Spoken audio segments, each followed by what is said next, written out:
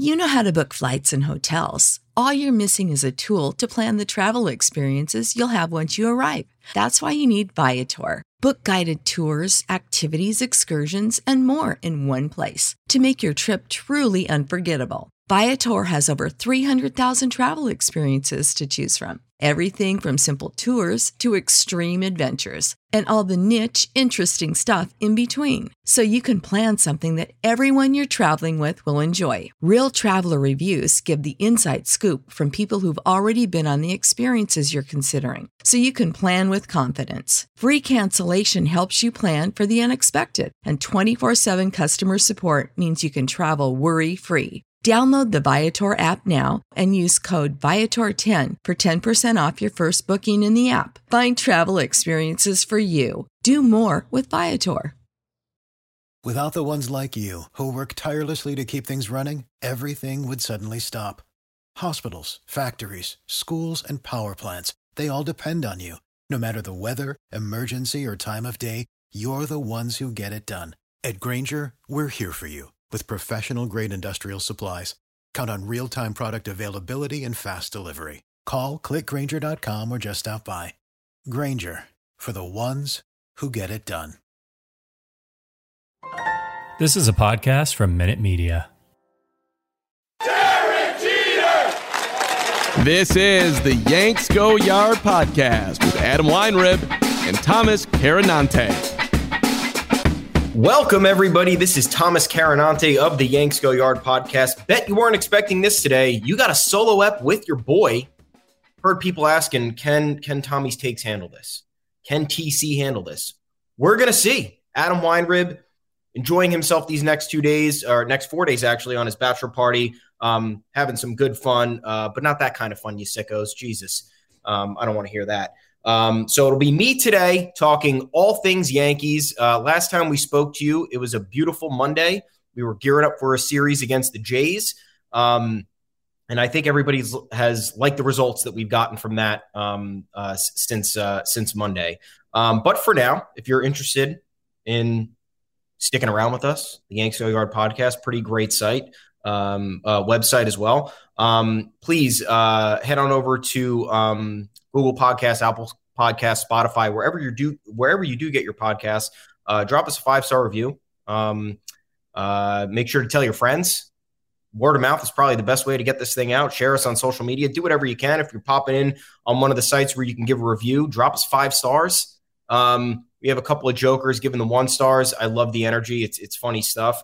But we prefer that 5 with a question. We want to hear from the fans. We want to know what you guys are thinking. We got plenty of discourse going among ourselves, but we know there's a lot of other opinions and perspectives out there. Happy to engage and talk more about it. So yeah, man, how about that? How about what we just saw? The Yankees taking down the Blue Jays in Toronto. We knew this was a tough one going in. Everybody, all opposing fans at least, laughing. Oh, Yankees playing Royals, Guardians, and Orioles 9 in a row. No one cares about that. Well, guess what? Problems with the Yankees these past few years. They're not beating the bad teams. So now they beat the bad teams. Now they have not played many of the good teams yet. Here you go. Series in Toronto. Toronto also good, winning record, neck and neck with the Yankees, a few games behind for one of the best records in MLB. Yankees come away with the first 2 games of the series Monday. You get a great outing from Jordan Montgomery. Offense gets that run in the top of the 9th. Gleyber Torres drives in all 3 runs. What a moment for him. LeCastro's speed on the base paths in that 9th, stealing second, putting the game-winning run in that position. Torres pops one out to right field, opposite field single, drives him home, shut the door, game over, take that first one. And then on Tuesday night, we had a great moment, guys. Let's, Yankees not win 9-1 there. And Aaron Judge breaks that tie with one of the most majestic home runs, or breaks the, does he break the tie or did he tie it up? I forgot, man. This has been a long couple of days. Anyway, he ends up tying the game. Sorry, folks. Tying the game with a solo shot in the top of the 6th. Absolute majestic bomb. The Aaron Judge trademark. Blue Jays fan gets it in that second deck. Hands it over to a young Yankees fan who immediately embraces this guy. Tremendous moment. More of the stuff you want to see at these ballparks. Aaron Judge then met with that fan who got the ball the very next day for a nice little photo shoot, talked to him. Really heartwarming stuff. The things you want to see in this world. Not throwing the trash at the Guardians outfielders. We don't want to see that. So it's nice to see some Blue Jays fans. But, Wednesday night, did you see that little kid? If you haven't seen it, please go to social media. You'll be able to see it. Little kid flipping off Nestor Cortes before he's throwing each pitch, just holding his middle. I think his mom's sitting next to him or somebody, and he's just like he's kind of like hiding his middle finger, sticking it up right at Nestor. It was good stuff. So we got the full spectrum of the Blue Jays fan experience. You got giving the ball to an opposing fan to make him feel at home, and then you got the little rascal flipping Nestor the bird to distract him. Absolutely love it. But you have that meltdown in that game 2 on Tuesday in that 7th inning from Toronto. Marwin Gonzalez juking out Vladimir Guerrero Jr. Did he tag him? It was close. It was damn close. I'd probably call that a tag and call it out. But the Blue Jays had used their 2 challenges already. One earlier in the inning on a Bo Bichette misplay on a hot shot from Giancarlo Stanton, which wouldn't have had the Blue Jays in this position to begin with.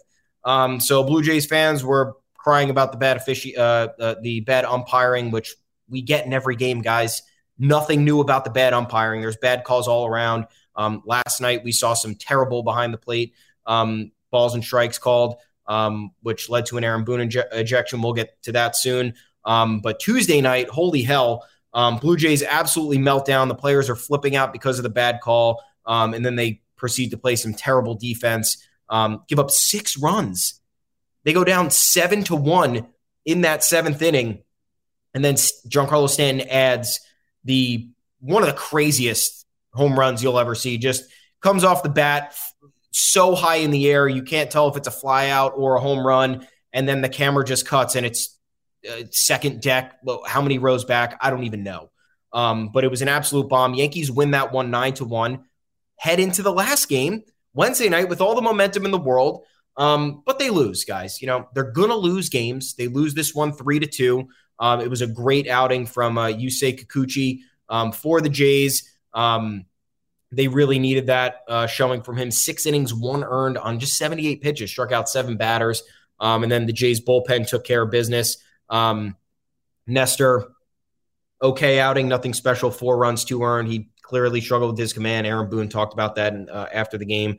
Offense couldn't get much going in this one. 5 hits, 1 run.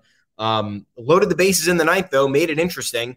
And Isaiah Kiner-Falefa grounded out to third to end the game. But I have a quick note on these losing efforts because the Yankees have now done this twice this year. And last year it was different because last year they needed every win and they needed every momentum grab and every upper hand they could possibly get based on the way that they were playing. But the Yankees had won 11 in a row coming into this last game. And it was a road series against the Blue Jays, who are supposed to be the division favorites and still very well might be. So imagine if the script is flipped here. Yankees are in the Bronx. They lose the first 2 to the Jays. Are you expecting the Jays to sweep that? No, you're expecting the Yankees to come out and save face because you cannot get swept at home against a division rival this early in the season to tip the scales in that manner. So the Jays come out very resilient. But the reason I like this loss and the reason I like the loss earlier in the year, Sunday Night Baseball against the Red Sox, is because the losses are going to happen. If you're going to lose, you lose in this fashion. You win the first 2 games against a division rival, and then you absolutely pin them up against the wall in the 3rd game where they're scratching and clawing, trying to get that victory. They end up barely escaping by the skin of their teeth, 1-run victory, and they act as if, they just tilted the scales in a playoff series. That to me, that's a victory for the Yankees. You're wearing your opponents down. You're taking them to the brink in every game. And I love what we've seen so far from this team. There's been no real complaints over this streak, these last 12 games where they've gone 11-1, where it's clear that they're punting or it's clear that the decision-making, whether it's the bullpen moves or whether it's the late game defensive switches or whatever, are Aaron Boone just kind of being like, yeah, whatever, we don't need this game, blah, blah, blah. When in reality, you do need as many games in the early going as you could possibly get. It's mostly been pedal to the metal, everybody playing, Not too many days off. And if there are days off, the lineup is carefully constructed to alleviate whatever shortcomings there might be. So I think we can look at that victory and take that silver lining from it. The Yankees have done that to two of their most hated division rivals in the first month of the season. They nearly swept the Red Sox in the opening series. The Red Sox needed to cling on those final 3 innings on Sunday Night Baseball to escape with 1 win. And then they celebrate as if they just won a playoff series because the result of a sweep would have been so much more demoralizing. And then you have the Jays celebrating like madmen in that 9th inning. Nice play by Vladdy. I'll give it to him. Nice split on that Matt Chapman throw to get the final out in the 9th.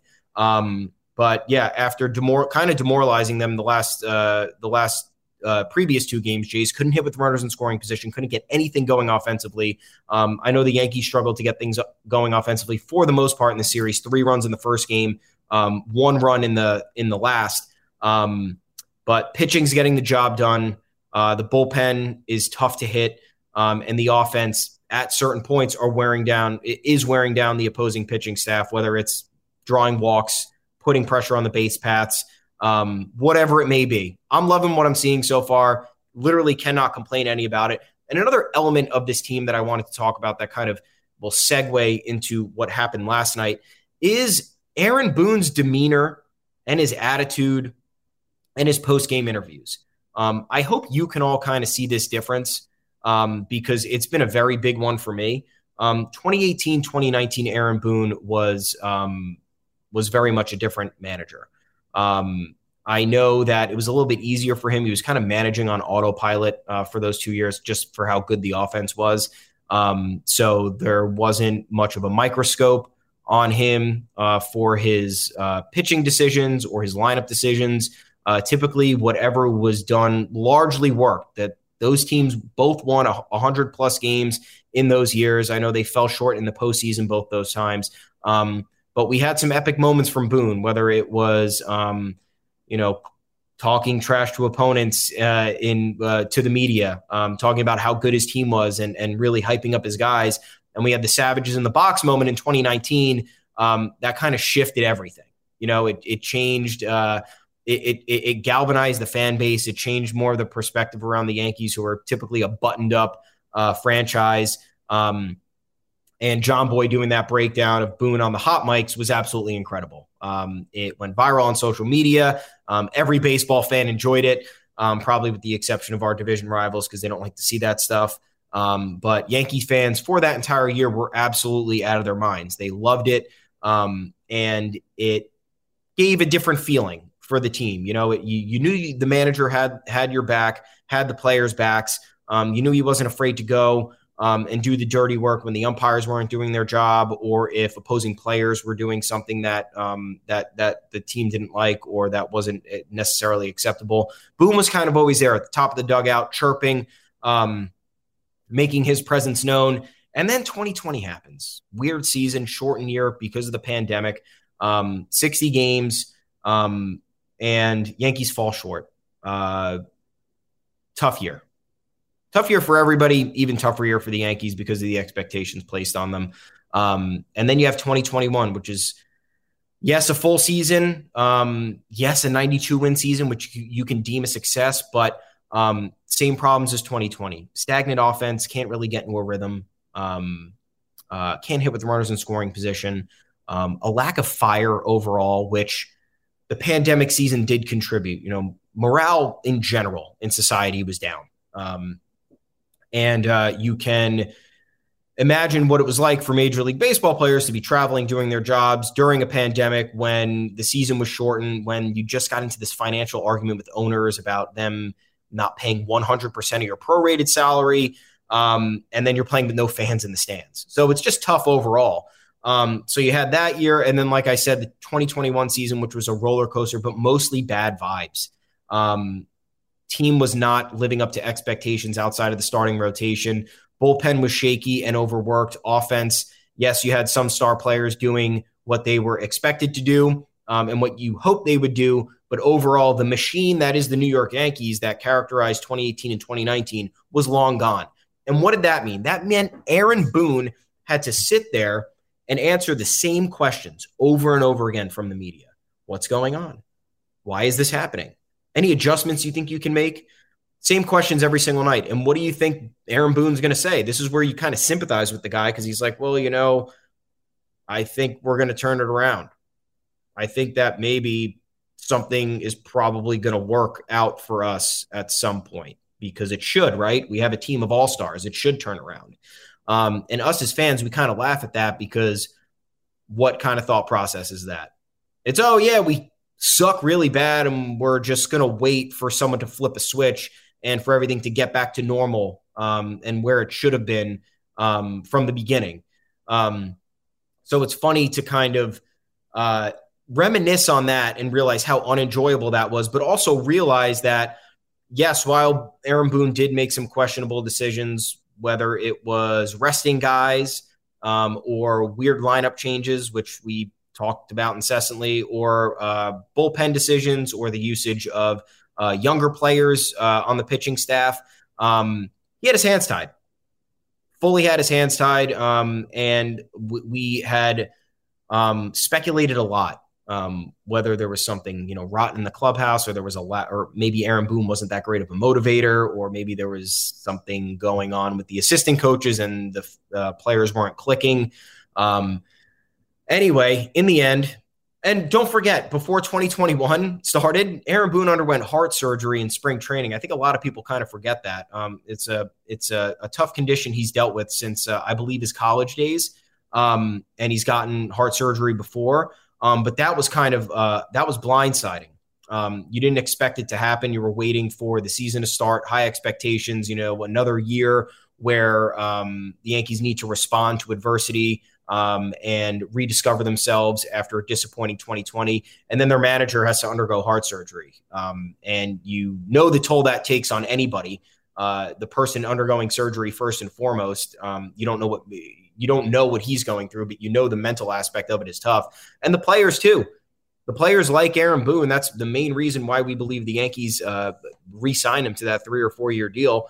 And you could tell that they definitely felt some sort of way about it. The energy in the clubhouse was a little bit different. I don't know if that directly played a role, but you can imagine with an educated guess that it kind of did.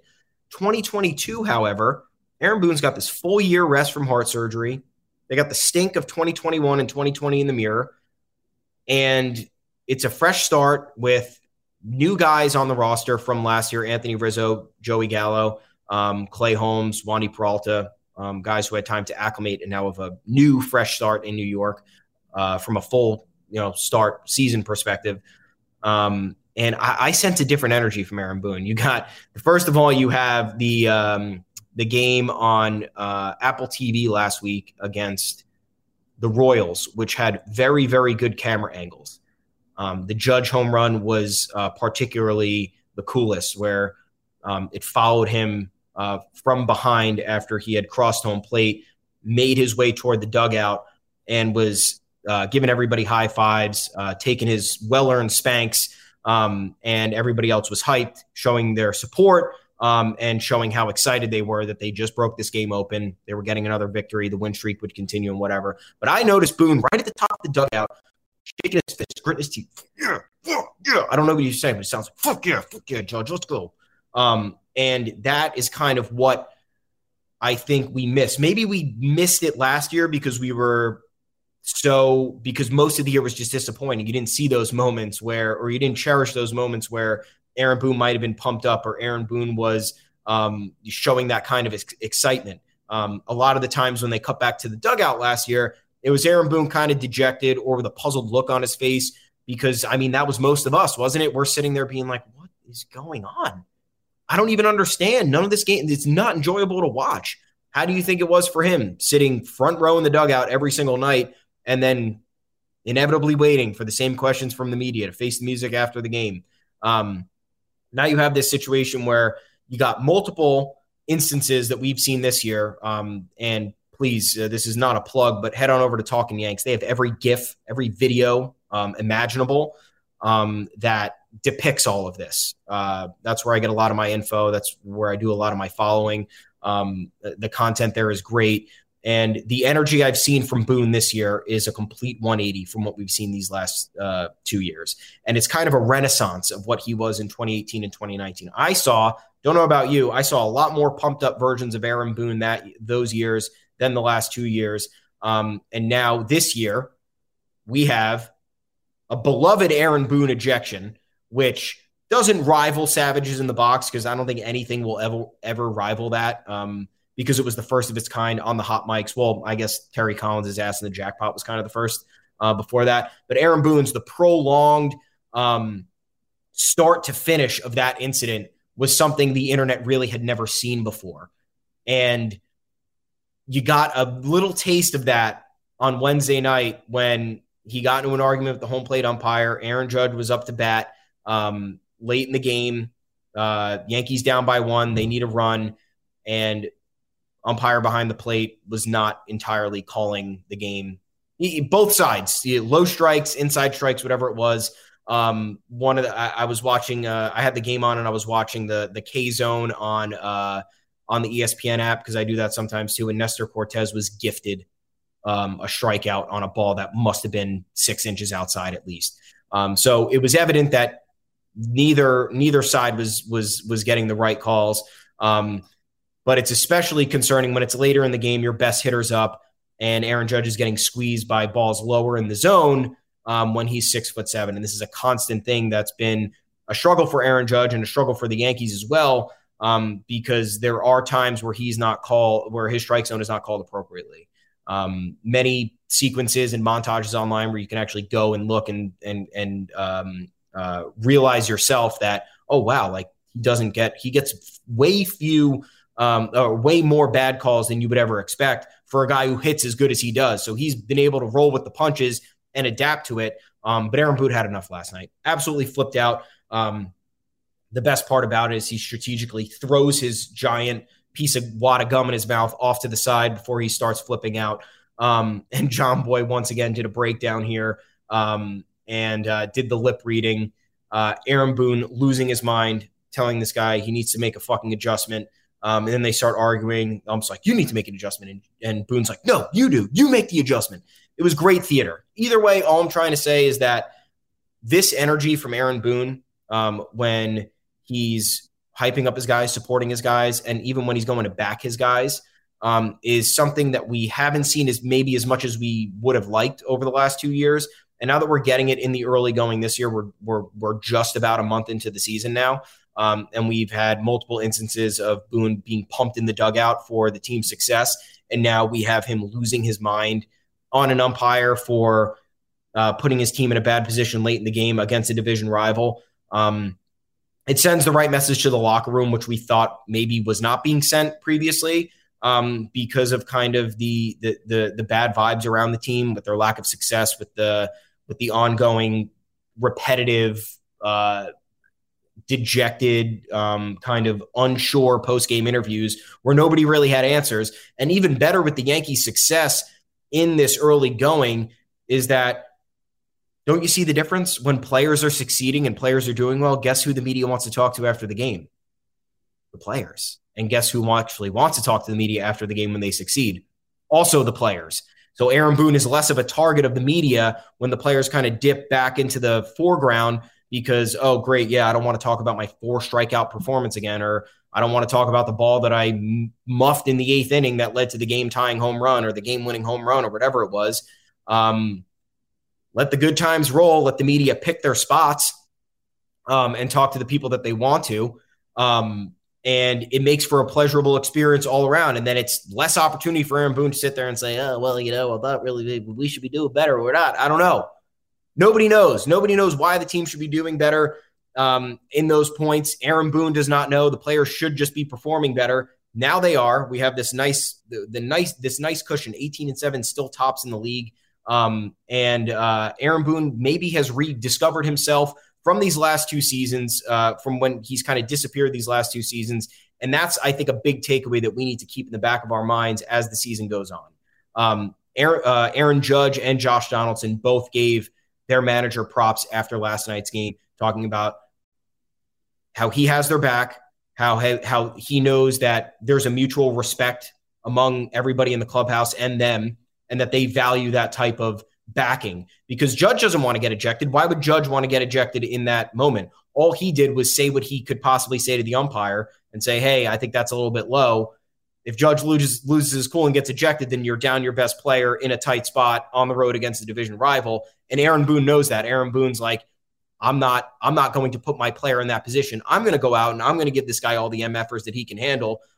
Might spit on him a little bit with the mist coming from my mouth. And I'll take the ejection. I'll go to the showers early. My coaching staff can handle the rest of this one. So it's nice to know that there is that type of dynamic now, and there's more of an understanding, and there's more, I guess, of a personal relationship among the players and the managers and the coaching staff that we didn't know entirely existed based on what we were seeing these last 2 years, where the communication seemed frayed. You know, you go back and you listen to Gary Sanchez talk about how he didn't know he was being benched in the playoffs. You go and you talk about how Gleyber Torres and his issues at shortstop, and them talking about how he came to camp out of shape and how his defense didn't really improve, and he has a different take on that. So you throw in all those factors, and it made for a big mishmash. It was a big mess, and the fans didn't know what to think. But now, aligned, 18-7, it's great, dude. I'm feeling good about all this. I don't think there's any reason to complain about that last loss. It'd be nice to see more offense, yes, but when you're putting a very good team up against the wall with literally no choice other than to win, you can't be disappointed when you drop that one. You know, the Blue Jays showed that they had resiliency in them and that they had the drive to pull that one off. And the Yankees did all they could. Like I said, loaded the bases in the ninth. What more can you ask for? Underdog Fantasy is the fastest-growing fantasy app and easiest place to play fantasy sports. Just jump on UnderdogFantasy.com or download the app, draft your team, and that's it. And if drafts aren't your thing, they also have a pick'em game where you can win 20 times your money in a single night. Use promo code RADIO, and Underdog will double your first deposit when you sign up with up to $100 in bonus cash. Deposit $100, get $100 free. That's promo code RADIO. Terms and conditions apply. Speaking of another person who's turned things around, and I think that this is an important thing that we discussed last year that fans weren't really on board with because they were impatient, and understandably so. Jameson Taillon. How about Jameson Taillon? How about him? Taillon has been great this year. I know it's only been 5 starts. I understand that. But the Yankees acquired him in January of last year. And some people thought that we were going to see immediate results from Jameson Taillon in 2021. The hope was that he would deepen the rotation, help make this unit more stronger, alleviate the strain on the bullpen. But it wasn't exactly the case. Taillon struggled, and people kind of didn't, I wouldn't say completely disregarded it, but you're not realizing that the guy the year before underwent his second Tommy John surgery of his career. And then a few years before that had a battle with testicular cancer. So he wasn't fully back on track in many regards, mental health, probably physical health, literally. And he had thrown 37 1/3 innings in 2019 and 2020 combined. And that was also a lot of the fans' gripe with signing Corey Kluber as well, because it's like, whoa, why are we getting both of these guys who barely pitched the last 2 years and think that that's going to we're going to see those immediate dividends? Typically, when you're dealing with Tommy John patients, especially the first time, but even the second time, because that's a tough road to recovery that second time, you're looking at year 2 after the first year that they come back from that procedure. You're not getting the true value that player can deliver. And it showed. Taillon, 4.30 ERA, 4.43 FIP, 1.21 whip over his first 29 starts with the Yankees. He won July Pitcher of the Month that year, so we saw the tide begin to turn, and he gutted through that last start of the season when he had when he injured his ankle and eventually needed surgery. So the writing on the wall for him to eventually succeed this year was there, but I think we invested a little bit too much faith in what he would be able to bring to the table last year. And I think that the Yankees knew themselves that they would be getting the true version of Jameson Taillon that they saw in Pittsburgh for those 2 really successful seasons that he had in 2022. 2 years removed from surgery, 1 full year under his belt with a new team in a new setting with entirely new expectations when you're comparing Pittsburgh and New York, 2 very different places where fans are holding people accountable to a much higher degree in one place than the other. So far in 2022, I understand, once again, it's only 5 starts. Taillon 2-1, 2.84 ERA, 3.31 FIP, 1.15 WHIP, 21 strikeouts in 5 starts. I just said 5 starts, 21 and a third innings. That is the production that the Yankees traded for and have been waiting for. And what is the biggest difference here? The biggest difference is Taillon's ability to locate. He's not issuing nearly as many walks as he had to start his previous 5 seasons. So far in 2022, he's walked 2 batters in these 5 starts. Over the course of the rest of his career, he debuted in 2016, and he's played 5 seasons since. He missed 2020, the pandemic season, to Tommy John, and spent time recovering. But every other year throughout his first 5 starts, here are his numbers. 2016, 21 strikeouts, 6 walks, 4 homers allowed. 2017, 24 strikeouts, 12 walks, 2 home runs allowed. 2018, 24 strikeouts, 7 walks, 4 homers allowed. 2019, 17 strikeouts, 5 walks, 2 homers allowed. 2021, 29 strikeouts, awesome, 5 walks, 5 home runs allowed. So this year he's allowed 3 homers, but he's always that's always kind of been part of his profile. Career-wise, 1.1 homers per 9 innings. But you look at the walks, 0.7 walks per 9 as it stands would be his career best. It's not going to stay there because right now what he's doing is absolutely incredible. It's going to normalize at some point. But that change in his game, I think, has really made all the difference. You're not walking batters, so when the long ball eventually comes, because that's part of your profile, maybe it's a solo shot. Maybe it's only a 2-run shot instead of the 3-run shot where you're giving up hit, walk, then the pressure's on. Another big difference here is he's introduced a cutter this season. He's added it to his arsenal: fastball, slider, curveball, and changeup. He's throwing the cutter at a 12% rate.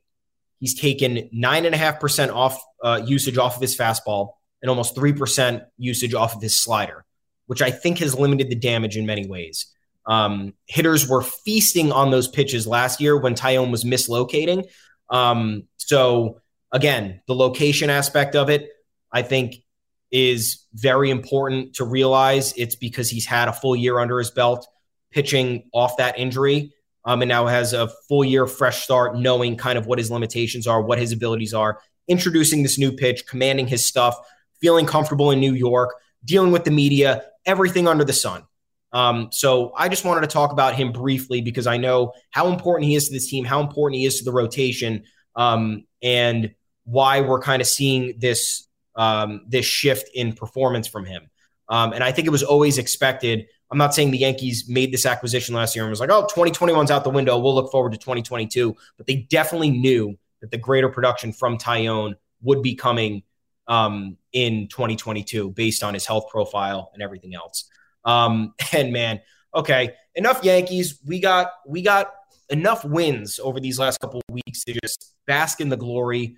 And I think it's time for a hate update, guys. It's been a while blasting the Red Sox. It's one of our favorite things to do. So cue the hate update. Come on, cue it. Let's hear it.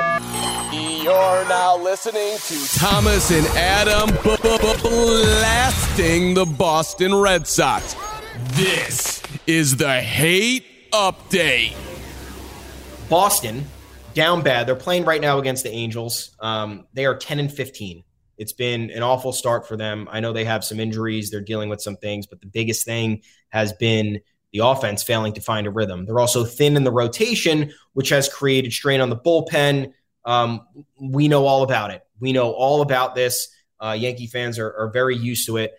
But now it's just so great to finally listen to Red Sox fans cry a little bit more, because if we're being honest, the last few years have gone very well for them. I know not for all of them. Many were upset when they traded Mookie Betts.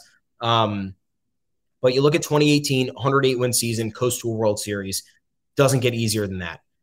beat the Yankees in the playoffs again. 2019, they fall off with the same exact roster because probably Alex Cora realized he couldn't cheat anymore. They have the whole thing with the video room editor, whatever the hell it is. They don't make the playoffs. 2020, trade Mookie Betts, depressing. But what's the worst? Like the best worst thing happened to them, right? They tanked during a shortened 60-game season with no fans in the stands, where because fans are rival fans of the Dodgers talk about it now. Mickey Mouse World Series doesn't matter. So the Red Sox tank in a year that was kind of written off, that was covered in controversy every which way because of the pandemic, how it was handled, the financial dispute between the players and the owners, whatever it is. So they tank that year, and then they get Marcelo Meyer to fall to them in the draft at number 4, which he was supposed to go 1 or 2 overall. So to me, that's a win for them. Then 2021 comes. Alex Verdugo, one of the members of the Mookie Betts trade, ends up becoming a true Yankee killer. Red Sox beat the Yankees in the wild card game and make an ALCS run. So it's mostly been good for Red Sox fans, because even the lowest points of that, you were like, this isn't so bad. Yeah, we'll punt the garbage season no one's going to care about, 60 games, whatever. Who's even paying attention to this? No fans. I can't even go to a game. What does it matter how they're performing? Season's cut into a third, whatever. And then they go on this run, and now Red Sox fans, maybe I'm speaking too early, but I don't care because I love hating on the Red Sox. Red Sox fans, to me, this team was not built to contend. And all they do now is they buy into the whole Rays, the whole Rays front office philosophy, citing Chaim Bloom for everything. Oh, Chaim, don't trust in Chaim. Chaim's doing this. Chaim's doing that. Chaim's got the best interest of the team in mind. No, he doesn't. He's got the best financial mindset here, playing into ownership. That's why he was hired. That's why he traded away Mookie Betts. That's why he traded away Hunter Renfroe. That's why he signed Garrett Whitlock to a contract extension as early as he could. And even funnier, the one time he tried to get ahead of the contract extension game, it's burned him. Matt Barnes, dude. Matt Barnes, oh my God. This is supposed to be the Red Sox closer. Matt Barnes was guaranteed nearly $19 million less than a year ago. Last July. This was covering, and this deal was covering 2022 and 2023. He made $4.5 million last year. And Chaim was like, let's get him under contract. Get a team-ish friendly deal for ostensibly a very good reliever who can anchor the back end of the bullpen. Not quite. Quite literally not quite. Matt Barnes has been terrible since he signed his contract extension. And Red Sox Twitter is melting down, and I absolutely love it. And it's created another problem. But first, let me tell you more about Barnes. 26 innings pitched, 27 hits, 17 walks, and 20 earned runs since the day he signed his contract extension back last July. That is, how is he on the roster still? And that's what many fans are talking about. They want him gone. Whatever. Obviously, you want this guy gone, or you want his role de-emphasized so much to the point where he's pitching meaningless innings to maybe get back on the horse or feel some sort of comfortability without the fans being down his throat, because Red Sox fans do hold their players accountable. Red Sox fans are one of the more loyal bases out there, and they are not happy when their team is underperforming. Matt Barnes has been a big sore subject for this fan base. He's killed many games for them. And the best part about this is we have another Yankees loop here. Garrett Whitlock. Now Red Sox fans cannot enjoy Garrett Whitlock. Why? He was moved into the rotation for his last 3 outings. Alex Cora moved him in. They're thin on the rotation front. Chris Sale's still out. They need another arm. Tanner Houck put a wrench into things when they went up to Toronto. He's unvaccinated, so it kind of shifted the plans around. Garrett Whitlock, they can't even enjoy him in the rotation. He's pitched tremendously, by the way. 3 starts. He hasn't given up a run. Struck out 18 batters in 12 innings in those 3 outings. As he's gradually being built up. It was 48 pitches, I think 65, and then 78 or something like that. They couldn't let him loose right away because he hasn't started as a pro yet in more expanded capacity. But now Red Sox fans are torn. They're getting these great starts from Whitlock, but they're saying, oh, we need this guy in the bullpen because we have a very bad bullpen. And because Matt Barnes is so terrible, it's untenable at this point. Garrett Whitlock's removal from the bullpen has created a bigger problem than anybody could have ever imagined. So we're sitting here, we're watching the fans complain about Matt Barnes and how bad he is. And to make things even more satisfying for Yankees fans, the whole Garrett Whitlock narrative gets looped into this, and they can't enjoy him. He has a 1.25 ERA and a .69 whip, 29 strikeouts in 21 2/3 innings this year, picked up right where he left off. 3 weeks ago, Red Sox fans were laughing in my face. They called me up, laughing in my face. No, I'm just kidding. But laughing on social media, they're saying, oh my God, thanks for the cost-effective contract extension, Yankee fans. Picked up Garrett Whitlock in the Rule 5. Heim strikes again. Boom. There it is. And now, you have him under contract. It's probably going to be a very smart contract. It's going to be a very good one. You're going to get a lot of value out of it. But right now, you don't even know where you want him pitched. You can't even enjoy this guy succeeding on the mound because it's either a wasted start. They didn't win any of those starts that he performed in, or it's other games where they need his fire, they need his stuff coming out of the bullpen to lock down the middle of the opposing lineup, and they can't even get that. And that's where they're torn, because it's like, okay, do I want a good start from Whitlock and then the bullpen's going to blow it, or do I want a solid start from somebody else or whatever, or bullpen the game and have Whitlock come in when the game's close and stop that comeback in its tracks, whereas it's kind of like an automatic comeback at this point for the opposing offenses because that's how bad they're performing. So I needed to get this off my chest and laugh about this because it's always great when we get to rag on the Red Sox and their slow start this year. I think, hey guys, look, Boston fans, hit me up. I'm here to talk about it. Broken brain disease. We've all been there. Yankee fans are one of the most acute sufferers of this disease as well. And I think the Red Sox, faulty success. I will go as far to say it was faulty. Last year, this team on paper was not very good.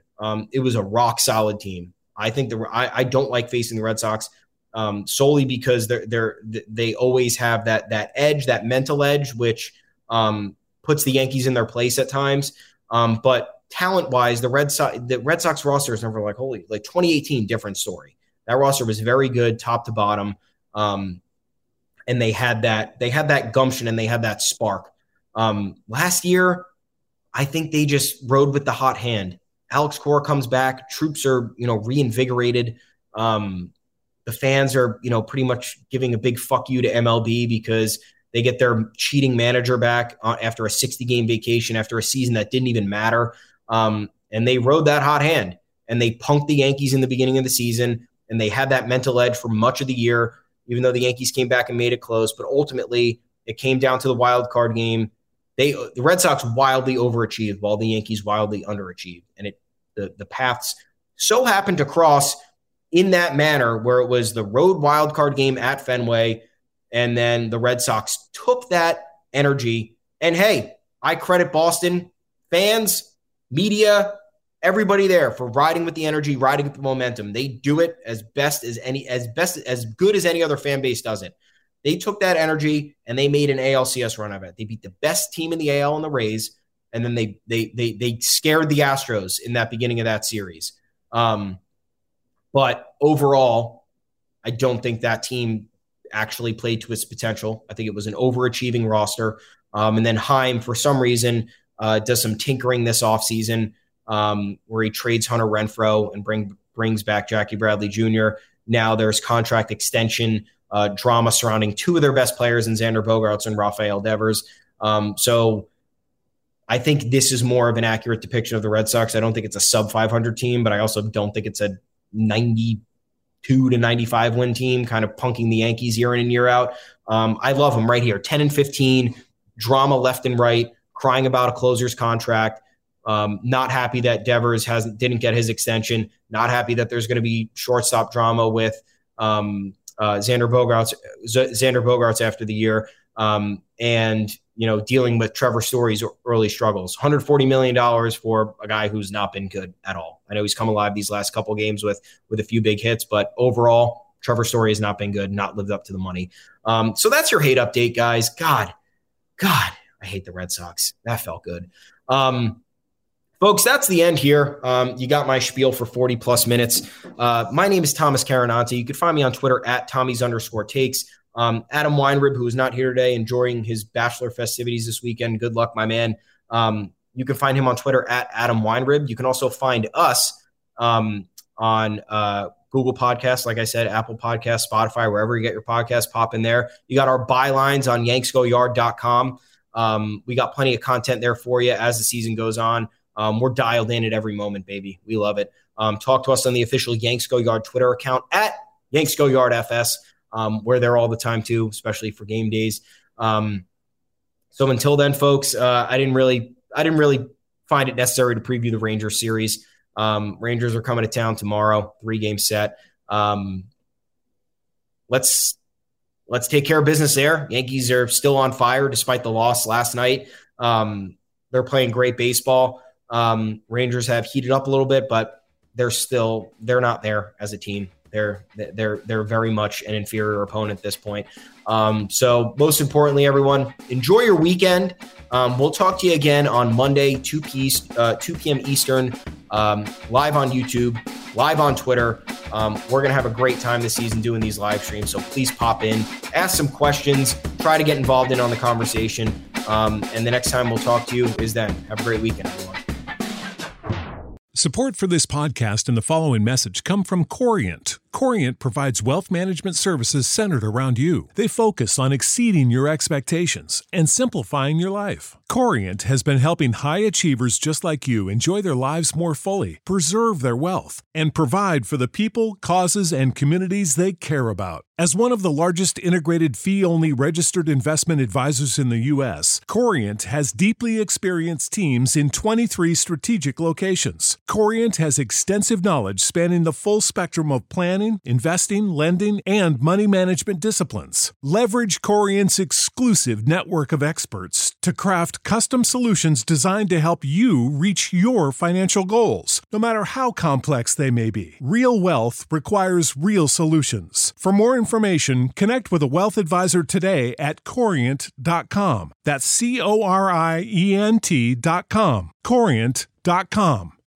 You know how to book flights and hotels. All you're missing is a tool to plan the travel experiences you'll have once you arrive. That's why you need Viator. Book guided tours, activities, excursions, and more in one place to make your trip truly unforgettable. Viator has over 300,000 travel experiences to choose from. Everything from simple tours to extreme adventures and all the niche, interesting stuff in between. So you can plan something that everyone you're traveling with will enjoy. Real traveler reviews give the inside scoop from people who've already been on the experiences you're considering. So you can plan with confidence. Free cancellation helps you plan for the unexpected. And 24/7 customer support means you can travel worry-free. Download the Viator app now and use code Viator10 for 10% off your first booking in the app. Find travel experiences for you. Do more with Viator.